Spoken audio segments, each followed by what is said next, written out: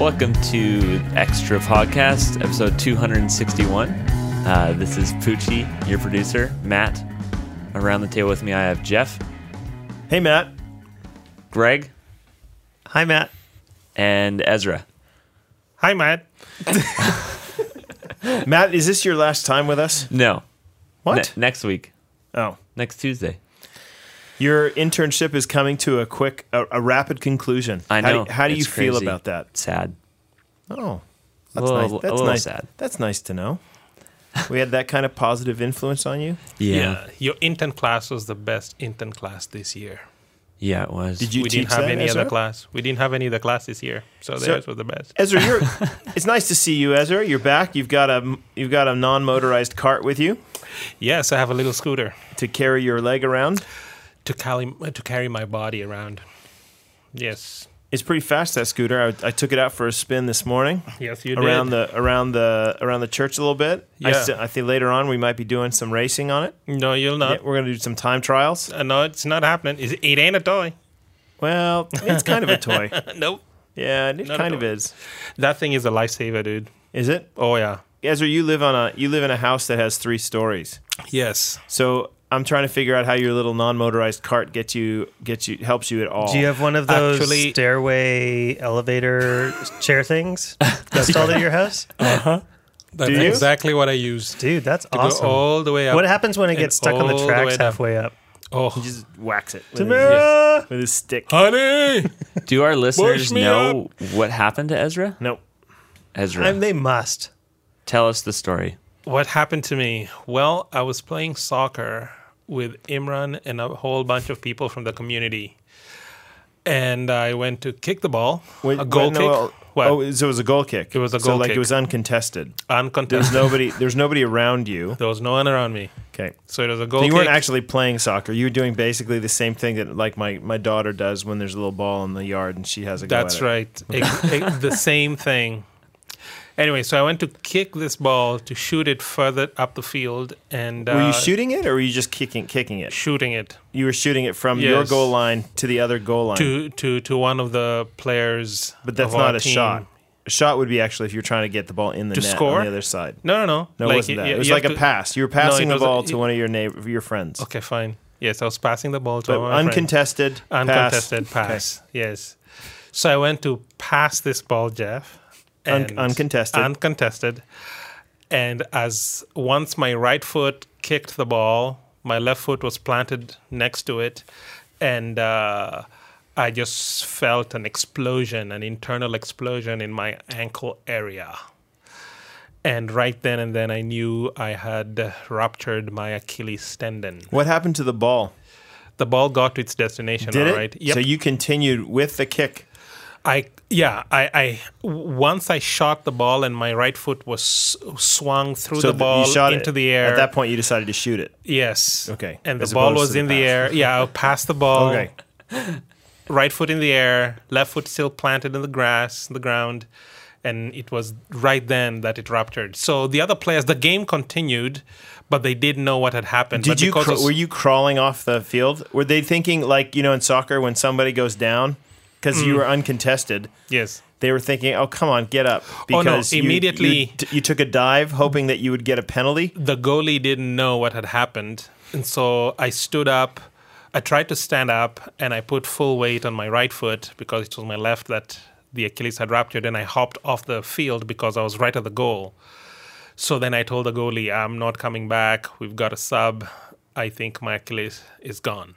So I just hopped all the way to the stands where my kids were playing around, and I told them, kids, I think Daddy gotta go home. I have a bad injury. Did your team win in the end? Did Did they do it for Ezra? No, they didn't do it for Ezra. Yeah, it was all around a bad day. So you went to the hospital. Yes, I went to the hospital that same night, Okay. and the doctors did confirm after doing some tests that yes, my Achilles had ruptured. So now, 9 years ago, I had the same injury, but on my right foot. Now this is my left, so on my right foot. So I knew the moment the doctor said my Achilles had ruptured, I knew, okay, I've been here before. You are Achilles. This is not going to be fun for the next year. Yeah, Ezra's Achilles is his Achilles. It's crazy. Yes. Both of them. So now both have gone through this rupture. So yeah, so now I'll be. So you've got a boot now. Yes, and it's your second boot. Your first boot was a bit of a stock boot. This one here is a custom-made luxury boot. I wouldn't call it luxury. It is custom-made, specific. It's pretty luxurious. It is specific for Achilles tendon ruptures. It's got a little balloon inside. Actually, the balloon itself, it's not a balloon. It's like the original Air Jordans, where you can, or those. What do you remember those ones? Actually, you can pump up isn't it with the Reebok? little. No, this one you don't pump air in. This one is it has some little jelly stuff inside, and you pump air out of it to harden it so that it's as hard as a cast, so that your foot doesn't move. So you strap your foot in nice and not tight, but just nice and snug, and then you pump the air out, and then it becomes like a hard shell. But that your foot you don't have doesn't to have surgery. play in.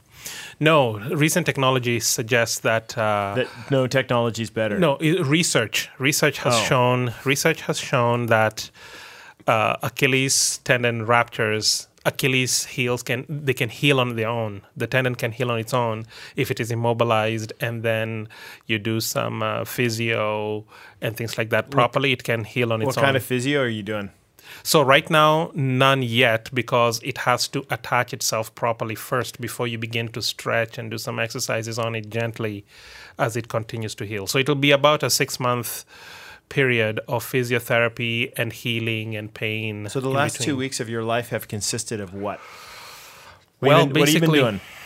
Basically, I was taking it easy, seated at home. What does that foot mean? Up, sitting at home, foot up, and reading blogs. Did you have a little and bell? Papers. You and have a things. bell at all? No, I didn't. call Actually, Tamara? kudos to my wife and my kids who have really waited on me for the last 2 to 3 weeks. Because you were supposed to be back just days after, but you stayed like 2 weeks because you liked being waited on. Is that No. Actually, with this where I'm at right now, I should have been off my feet for a month. Yes, until and thus the cart the cart. So off my feet for off a month. your foot for a month. Yes. Actually, I would say my feet, because my other Achilles that severed and was surgically repaired, if I strain it too much, it can re-rupture. So, because I'm now putting full weight on it. That would not go well for that you. is not going to go very well. And so I then have you'd to be be in a careful. wheelchair for a while. Yeah. So that would not be well. So I Would have you to be in one of very those careful. wheelchairs that has the feet straight out, or the ones that bend down? I have Do you know no what I'm talking idea. about? Yes. You know those big ones that have the. So I have no idea. All right. So it wouldn't be good. So It is you're- good to have you back, though. yeah. But It you're is good to be back. you're preaching soon. Yes, I'm preaching So next week. here's my question: Mm. Are you going to be like Andy Stanley? And Are you going to preach sit from on a stool? Yes. No. Can you please preach from your cart? No. Why not? No, actually, the Mission Campus does not really do very.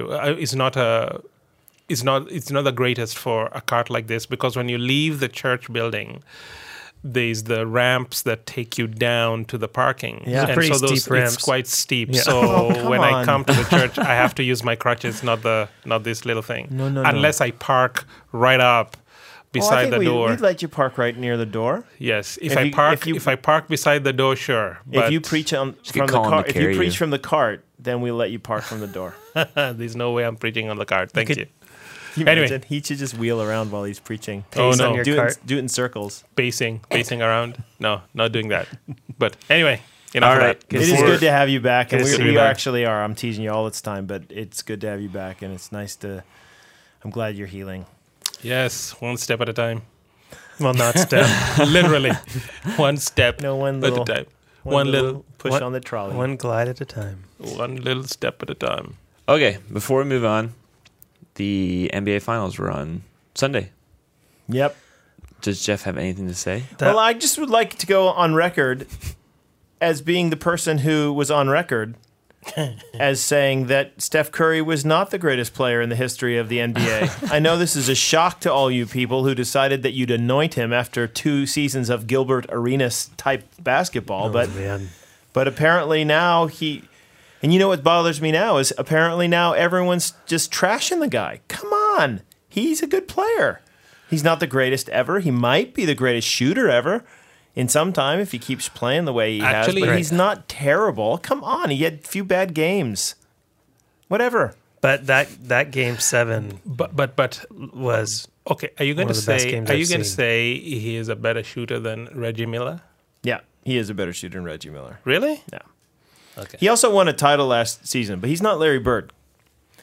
Right? I didn't watch When I Bird. said that the last time in our podcast, you guys all acted like, well, he kind of is. And I'm like, yeah, okay. That's Stop just because Larry Bird has like a hue of nostalgia it. around No, him it's for not. you. No. Larry, So you look at him and you just see like memories of good things. all of you No. basketball fans No, but- out there, I would like you to send in whether or not you think Larry Bird or Steph Curry is a better player. But I'm on the he's Larry better Bird side. shooter. Apparently, better shooter. apparently here's the deal. Greg is on the Steph Curry side. But here's the deal. Here's the deal. I think in most professional sports teams, there are seasons or times when a team goes on a slump, and I think that's what happened to Golden State.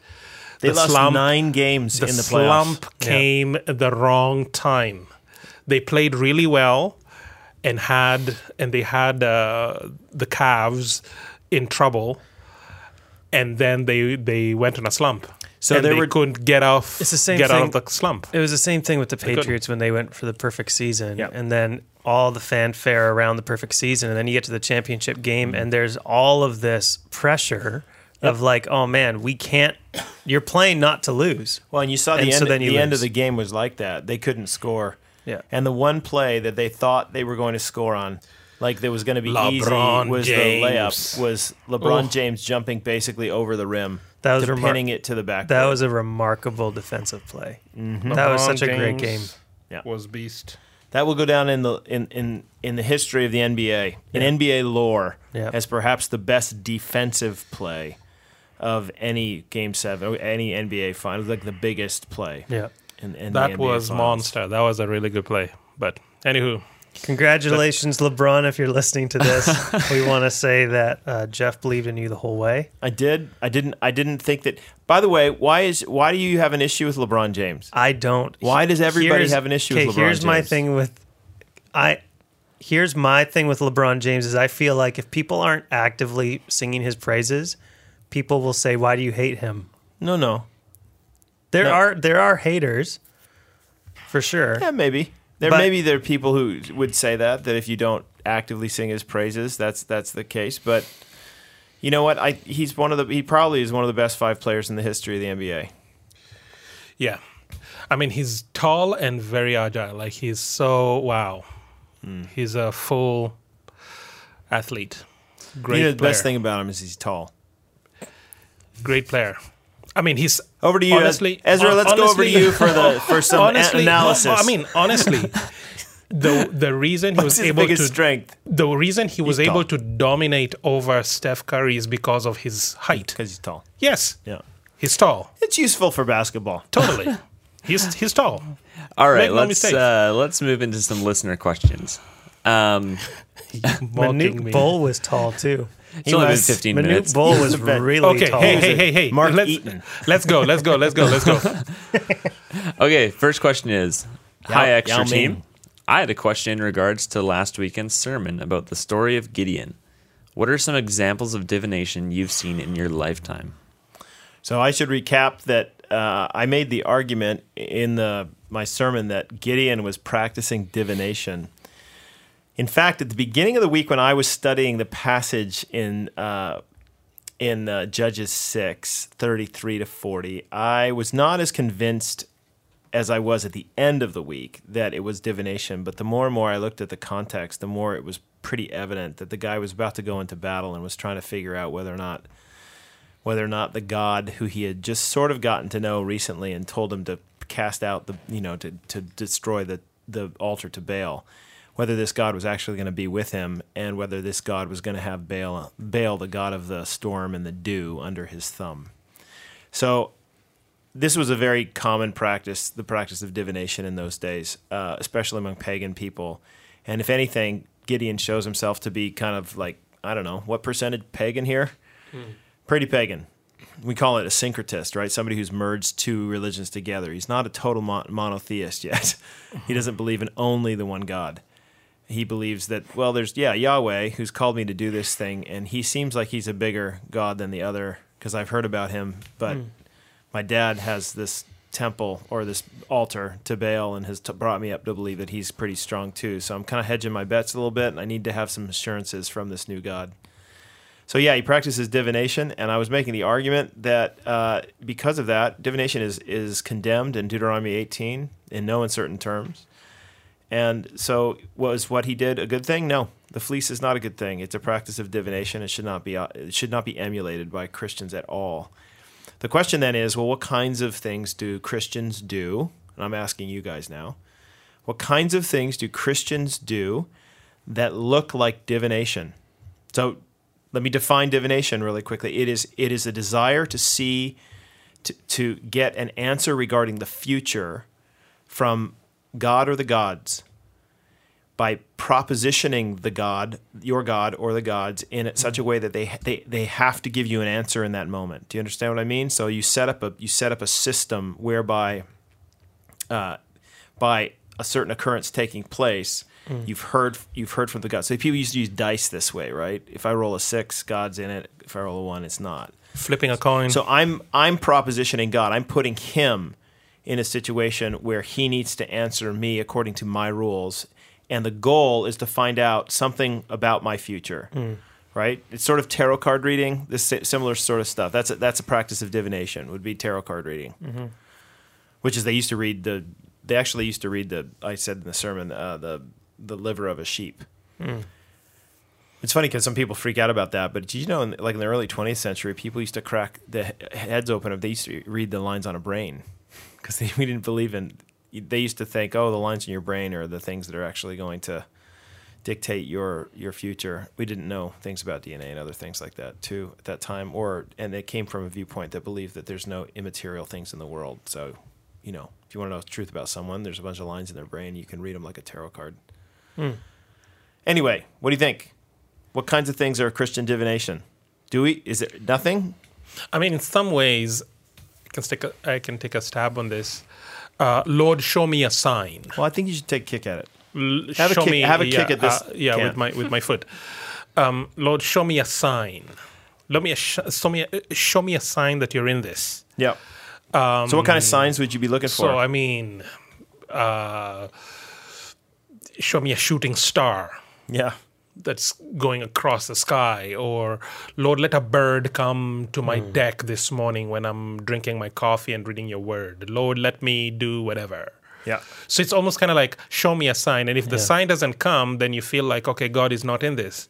And yet, again, when you read, I really appreciated Greg's sermon at the Mission Campus, where, the word of God in many places is very clear as to the things we ought to do and things we ought not to do.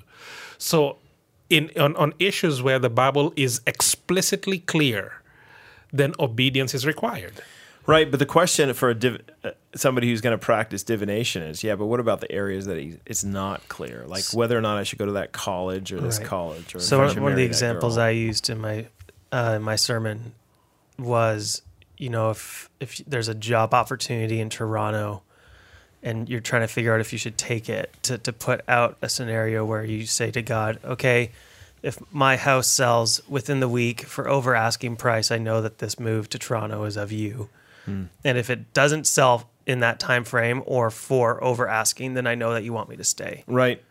So that's divination. Go, God. That's divination. Here are your rules, God. I need to know the future, meaning is your blessing on me or not on me in this particular plan. And I'm setting up the rules in the situation, and now you need to show me that. I think what's harder for us though is that we see the reading of the livers, and I read other places they would read the water, how a water reacted to something being dropped in it, all kinds of different ways, right? We see that as like, man, that's a weird practice, but putting forward a proposition of God making your house sell in a week, that's just good sense. Like that just seems like it's a fair way to do it. But I think if we were in that ancient context, we would look at it and be like, of course you're going to look at the liver. Right. Like that's totally natural for you to want to do that.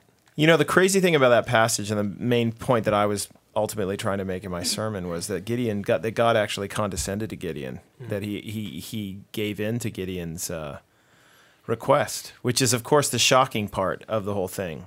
And it's not the only place you have in Scripture where God will do this. And on Saturday night, I changed my sermon a little bit from Saturday to Sunday. On Saturday night, I tried to make the point that, when Elijah is running away from God, the Lord comes to him and gives him food while he's resting in his running away.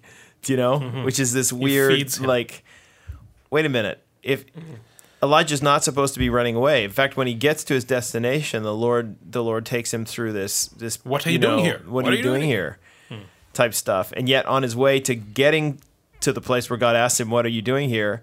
the Lord says, "Here's some food because you're going to need the energy to run away from me."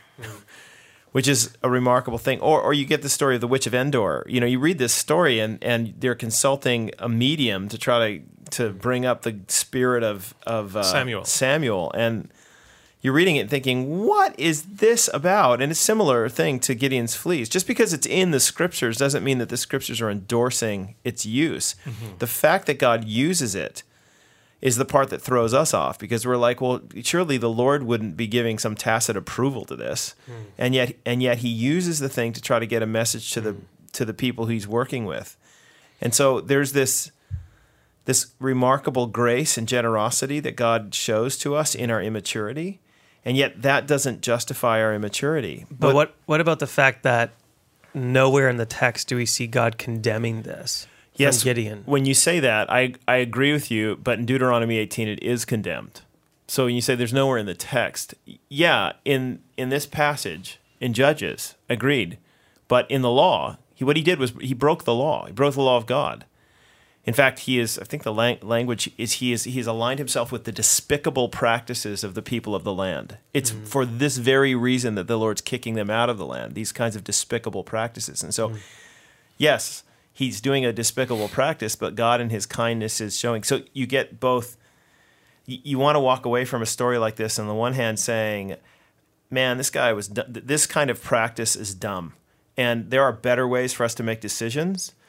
And then on the flip side, say, but isn't God who we're all pretty immature, and almost every one of us is a syncretist at some level or another, and yet the Lord uses our syncretism to get us where He wants us to go and to help us along the way, and that's just a remarkable truth that He loves us like that.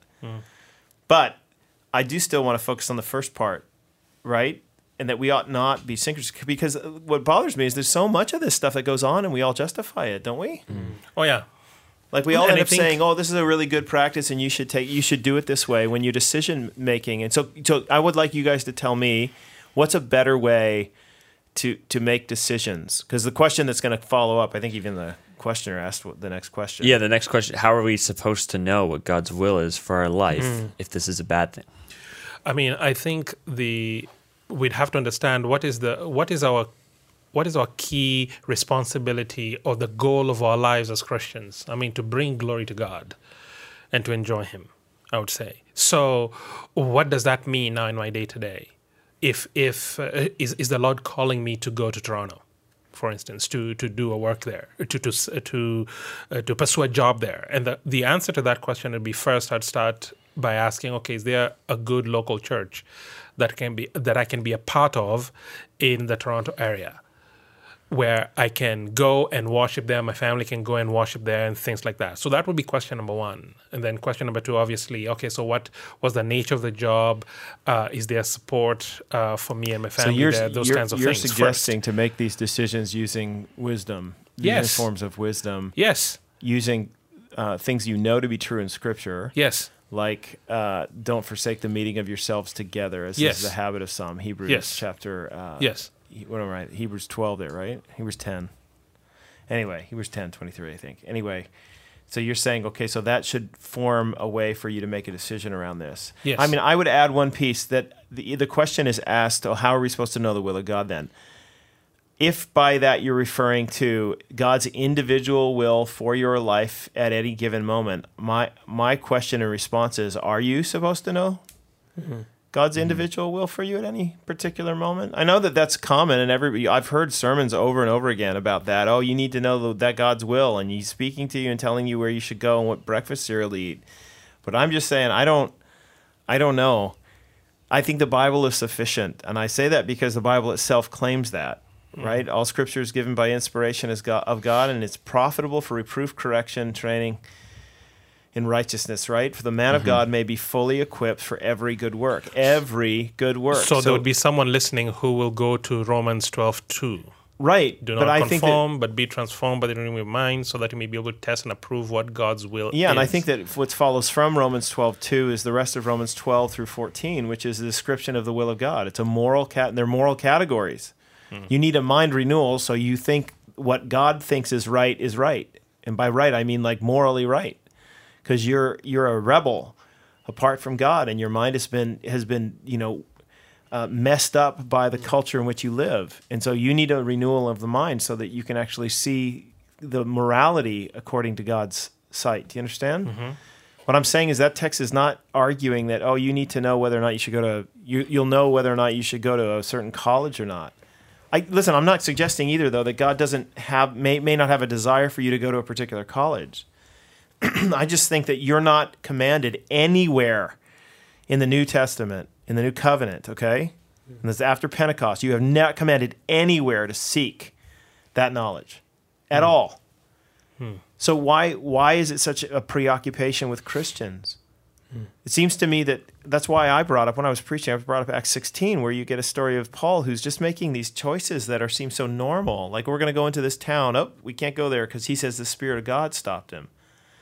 Which, from my point of view, is, if you read the rest of Acts and the way that Paul understands providence, he ends up saying that about lots of stuff that is providential. In fact, the whole Bible views the world is under God's hand. And so if the chariot wheels go sideways because of the rain, how do we describe that? Do we say the chariot wheels went sideways because of the rain? Lucky us. No, it says that God intervened, right? And that's my point, is that I think Paul's working with that worldview, and he's saying, the Spirit of God stopped us. I don't know how he did it, but you and I get stopped all the time with our plans. And then he chooses to go another direction, and then to get stopped there, and then eventually he gets a dream in the middle of the night, he goes there. I mean, I just think this is a wonderful, here's a guy who's making plans, trying to go in one direction, right? God stops him. And then eventually he ends up going to a location that he didn't expect because the Lord interrupted. So when you make decisions, like you said, Ezra, you want to go to Toronto? Okay. Like, if you want to go to Toronto, okay, love God, do what you want. Go to Toronto. But before you go there, you should test your motives with Scripture. You should test, like, there are some things that Scripture says, like, don't forsake the meeting of yourselves together, that are important there. That are things like that. And at the end of the day, you should feel freedom, a vast freedom in making a decision along those lines, and know that the Lord is good to you, and he will interrupt. Yeah. He will interrupt. Isn't that what James says in the end? And I think the big thing would be the environment you're about to thrust yourself into. Will that environment lure you away from the Lord? Totally. Or not? But these are That's great. the question. These are great questions to ask Yes. before you go there. But these questions have to do with godly wisdom, and so you're not just going to ask that of yourself. You're going to get Greg involved, and you're going to ask him, "What do you think? This is a decision that I have. What do you think?" You get some godly advisors, and God speaks through the community of faith. You might very well get a moment where you get like a surge in your heart, like, I can't go there. Well, thank God that he interrupted you in that regard, right? To make you not want to go there anymore. That's good. The Lord is leading you in that way. Yeah. But the idea that you should sit there and wait for lightning to strike, it's not. Yeah, I mean, what's interesting is that, like I mentioned, James. You get that passage in James that says, "You who plan to go into the city and make a bunch of money for a while." It says, but what you should do is, if the Lord wills, we will live and do this or that. The correction there is not against the planning. You should plan and make decisions to go in lots of directions, but it's basically saying you just leave room for God's sovereign plan. God might have a different viewpoint on it. He might interrupt you, which is what happened with Paul. And I just think that this is the way we're supposed to be. It's a very normal way. It's trusting that God's Spirit is actively involved providentially in every event. So people will have come to me before and said to me, "Oh, but what you're espousing here kind of devoids things of the Spirit of God." I'm like, no. Actually, it involves the Spirit in everything, not just miraculous fleeces. You see the Spirit of God working and opening a door. You see the Spirit of God empowering you to go through that door. And you see the Spirit of God sometimes interrupting you when you go through to say, this isn't the door I want you to go through. So the Spirit is actively involved at every moment of your life. And you should just constantly be praying, oh, Lord, interrupt me. I want to go in this direction. My heart is tied to that. You know what the big issue or the big deal with this subject is,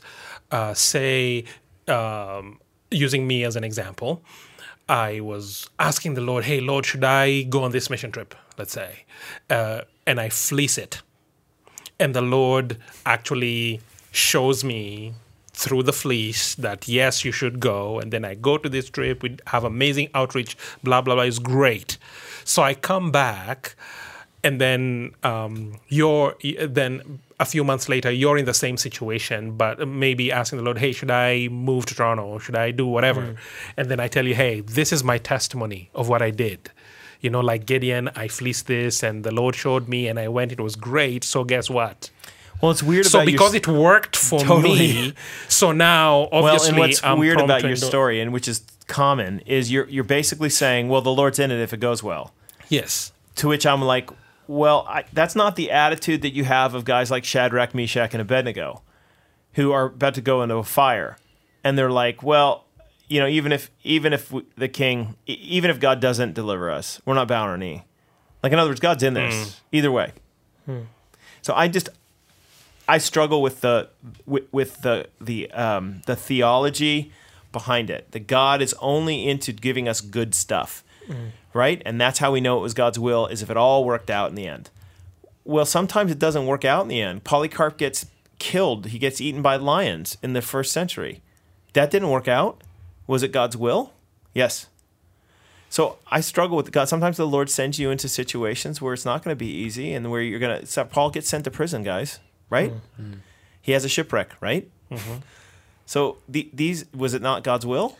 Or did he miss it somewhere along the line? You know, maybe he should have cast lots, or he should have done a fleece and asked, should I get on this boat? Should I not get on this boat? Okay, so what would you say, Jeff? What would you say and also you, Greg, and Pucci as well, what would you guys say to someone who is listening to us and thinking, this is how, ever since I became a Christian, this is how God and I do stuff. This is how God speaks to me, because he knows who I am. He shows me different signs and things like that. So now for you to say that, okay, fleecing is not a good thing, it's not a good practice, but this is what has been happening in my whole life thus far as a Christian. So now what are you saying to me? I'm saying you should form your belief about God based upon his revelation to you in his holy word. That what you know to be true about God is revealed to him in his word to you.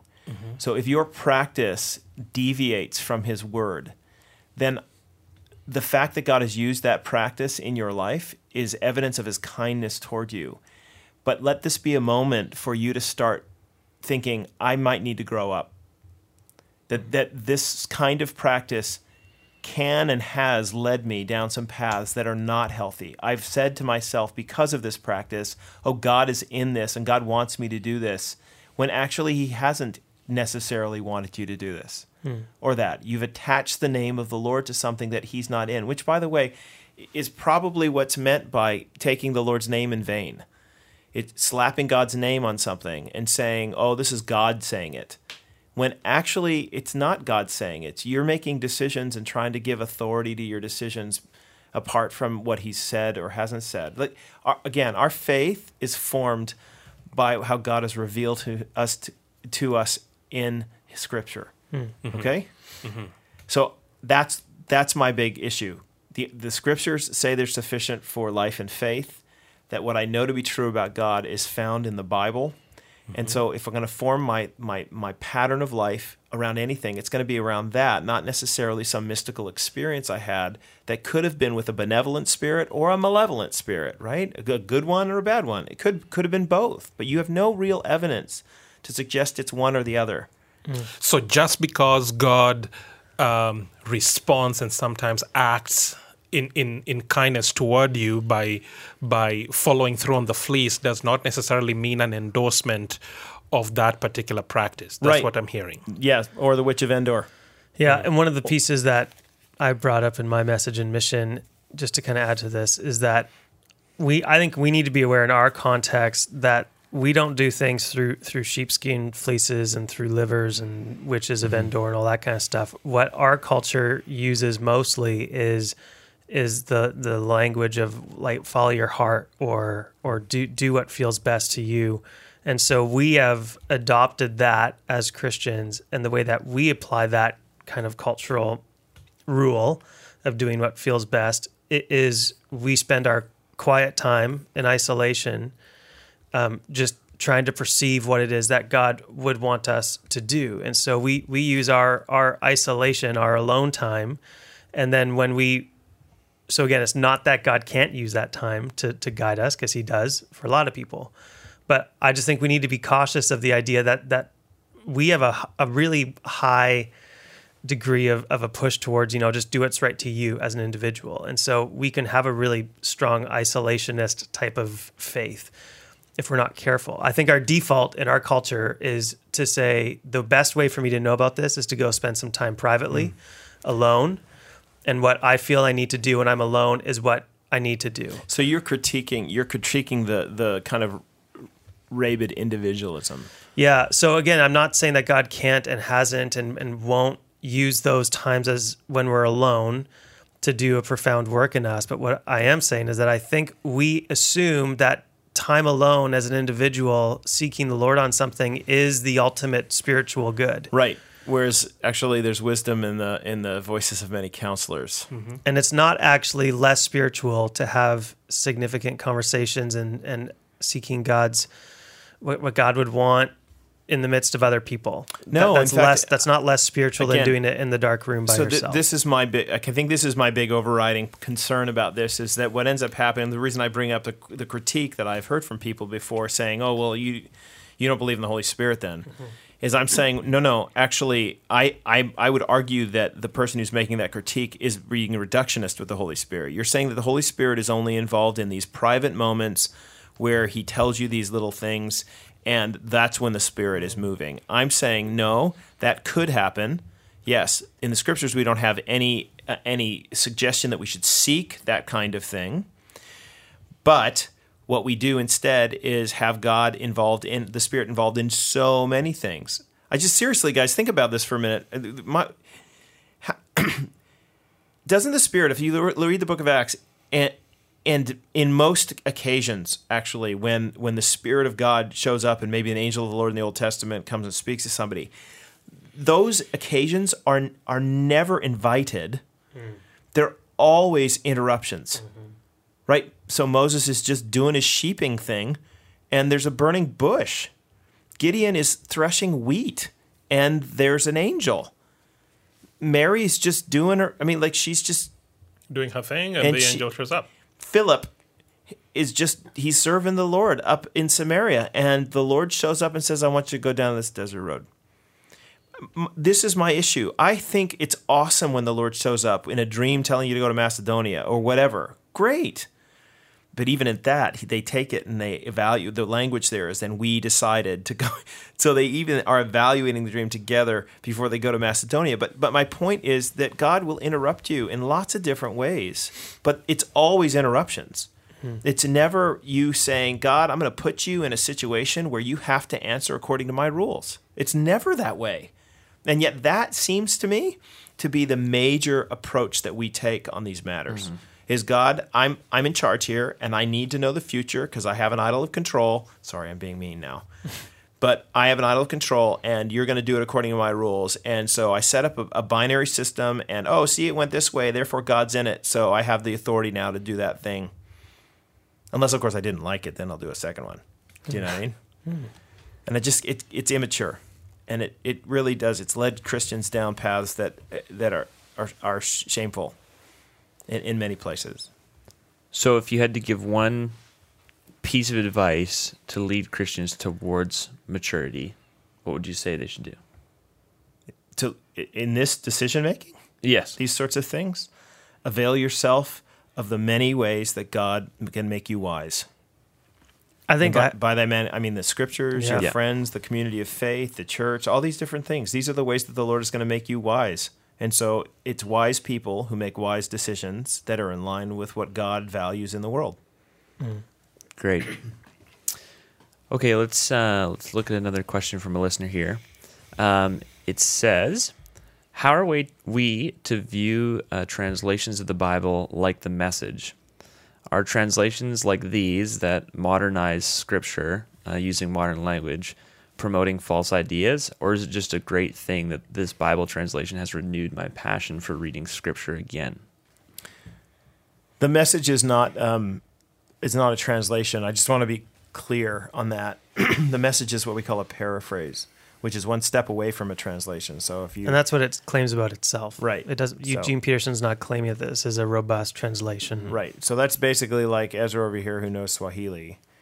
Ezra takes a written text in Swahili and he translates it and hands it to me. And then I take Ezra's translation and I rephrase it into English language that would be kind of appropriate or whatever for my particular context. You can see when I give that illustration that on the one hand, it's not a bad thing. Like it's a good thing. I'm trying to be contextual, right? Mm-hmm.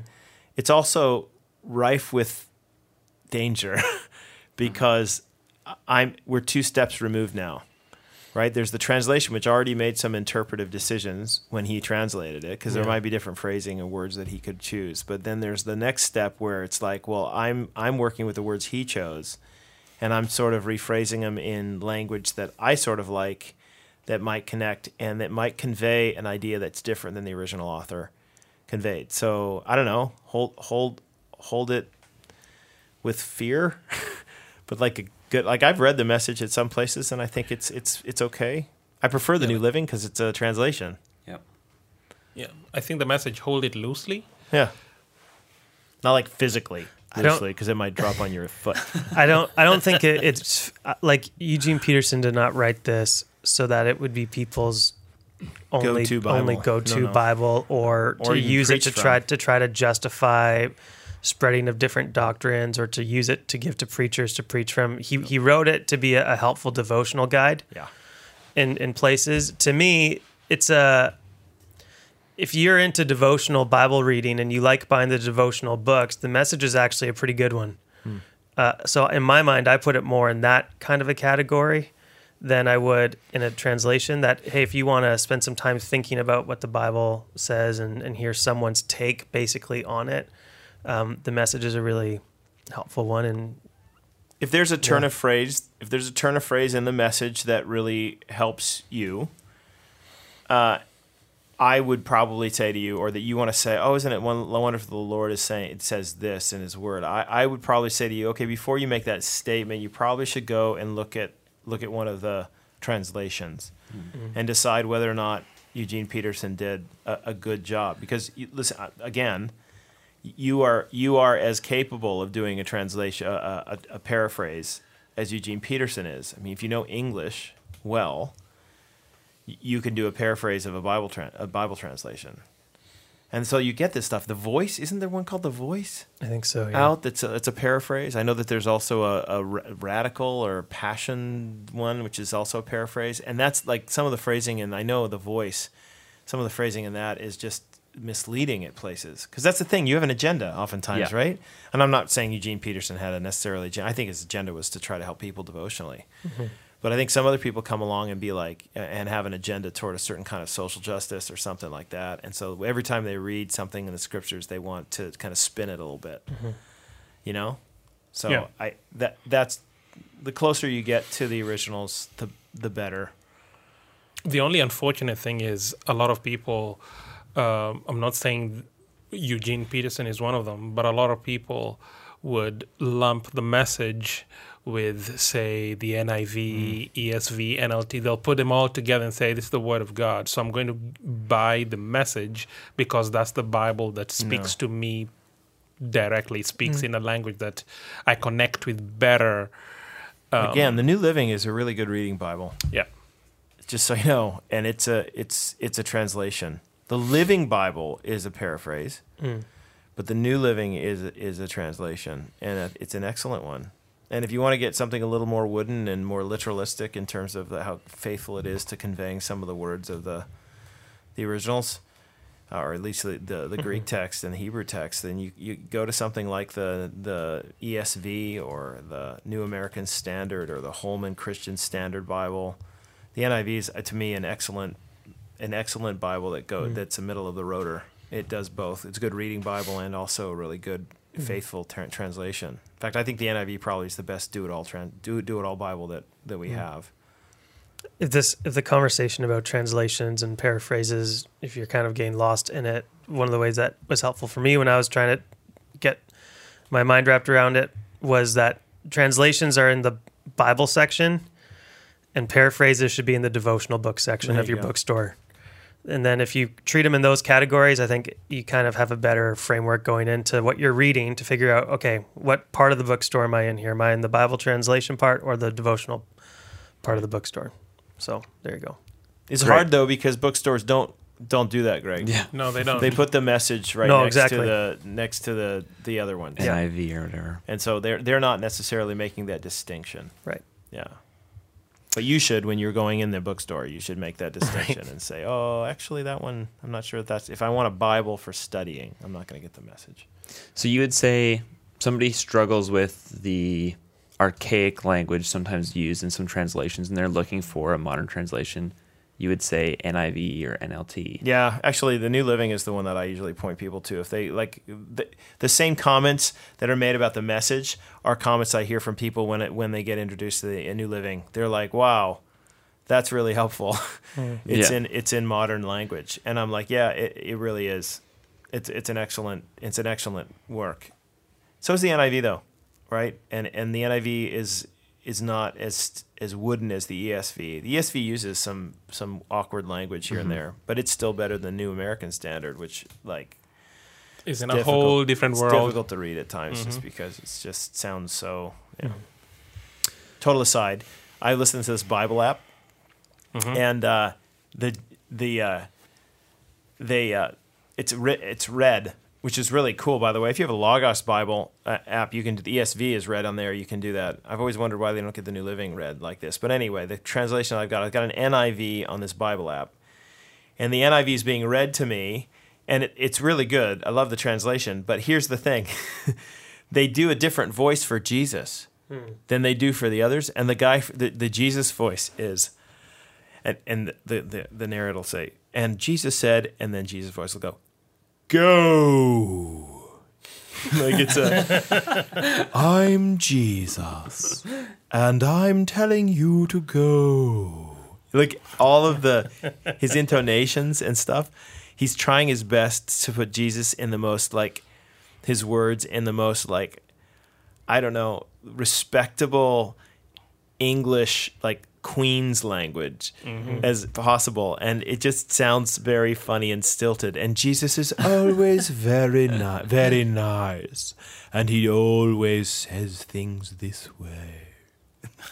He speaks very slowly. Just after a while, you're like, "Stop it! Just read it." Which is funny because I'm listening to it, thinking to myself, just sometimes the way that you read the language of the words of Jesus, you come at it with a preconception regarding what he's like, and this person, the person who's reading it, you can just feel the oh my gosh, I'm reading this the holy words of Christ in this, and so I can't put it in just normal language, but it makes him sound in Matthew's gospel, which is a real earthy gospel, right? It makes Jesus sound like he's come down on the clouds and his feet don't quite touch the earth. Anyway. All right, should we do one more? Sure. I don't know. You're the producer. Okay, let's do one more. Come on, produce, man. This comes in from a listener, as do the others. It says, how do we justify the claim that the Bible is the Word of God? It seems that Jesus' words should be taken more seriously than the rest of the Scriptures. Should. I agree. Jesus' words should be taken more seriously than others? Than the rest of the Scriptures. In the New Testament, Old Testament as well? Yeah. Okay, the big question I'd ask the listener is, so who wrote the other parts of the Bible? Wouldn't it be the same people who wrote the words of Jesus?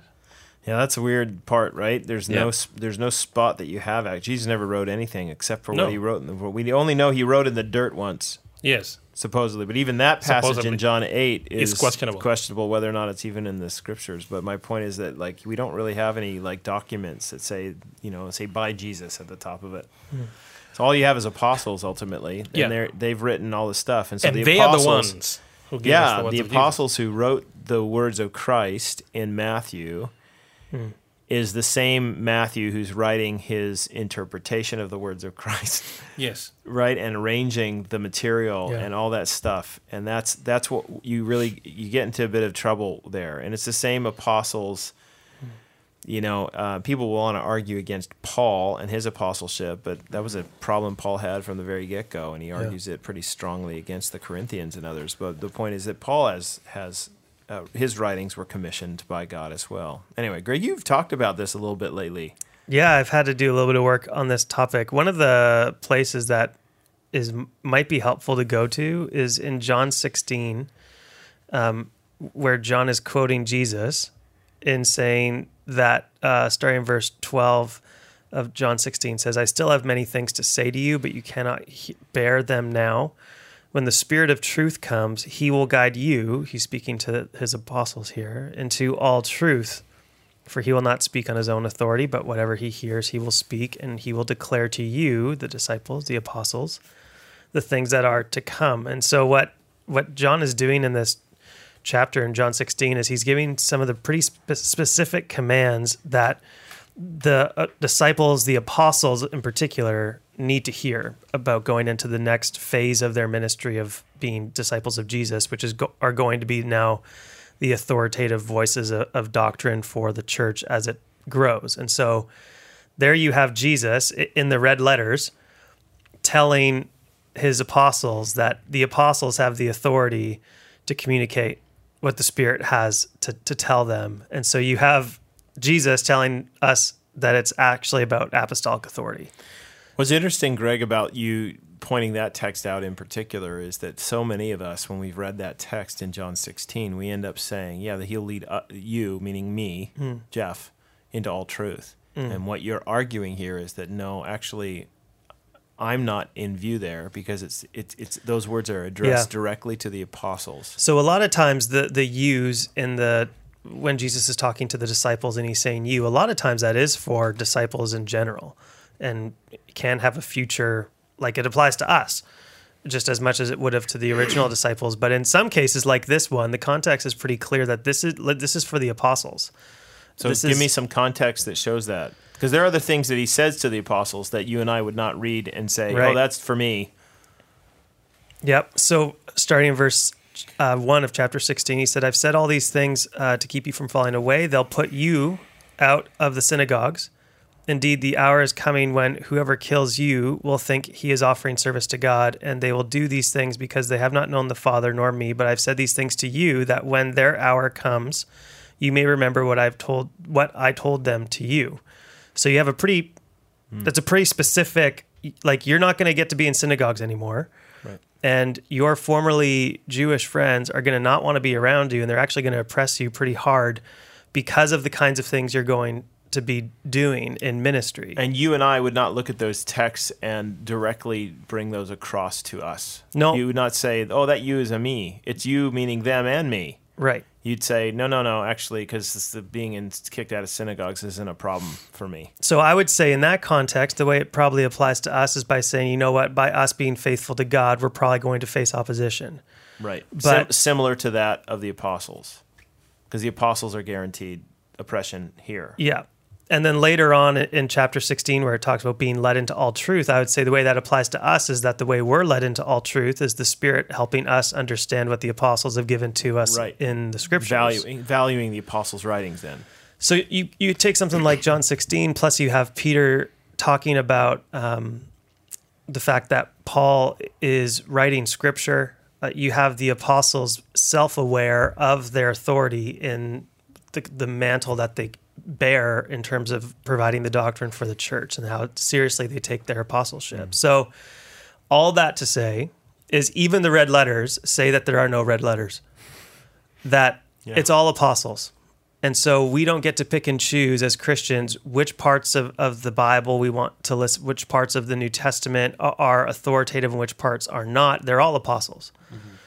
So we have to find a way to make them all fit into our system. What drives that level of thinking? There are groups of people who would say that the red letters, that the words of Jesus form a canon within the canon, a more trustworthy guide, and it's through those red letters that we need to interpret the rest of Scripture.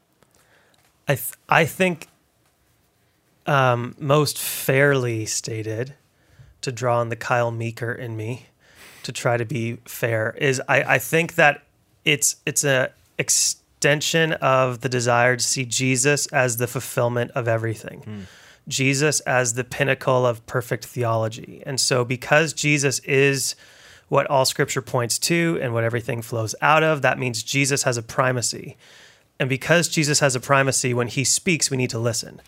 I think it's been misapplied, though, in that second step. So yes, Jesus as the fulfillment of everything. Yes, Jesus as perfect theology. And yet we only know about this Jesus because his apostles wrote it down.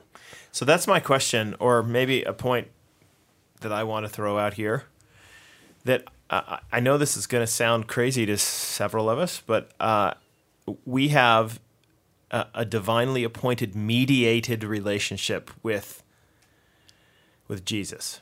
Does that make sense? My point in saying that is, look, God chose in his sovereignty to relate to me through apostolic teaching. So I know about God through the apostles. They are the mediation of God's message to me. This is something, quite honestly, that most Christians might agree with in mind, but not in practice. That we end up saying, oh, yeah. God inspired them, and we have words, theopneustos, right? God breathed what they wrote. And yes, Paul's words are called Scripture. And so, yes, that has an authority that's different than, the inspiring I get or whatever. But my relationship with Jesus is not mediated at all. Right. There's no. Do you see what I'm saying? The problem we get into is when we start saying things like the Jesus I know doesn't do things like I've even read people say that the God that Jesus presents in a place like Matthew 24, Jesus' own words in Matthew, that Jesus isn't Christ-like enough. And so because the Jesus I know wouldn't speak of that kind of a judgment, wouldn't speak of that kind of right. Of and this horror. But my point then is that the Jesus that you know should be mediated by the apostles. Right. But you've created a Jesus that it's unmediated. That is a little bit of what the apostles say at the points that you like what is said about him, and then a little bit of your best practices Jesus. Do you know what I mean? Mm-hmm.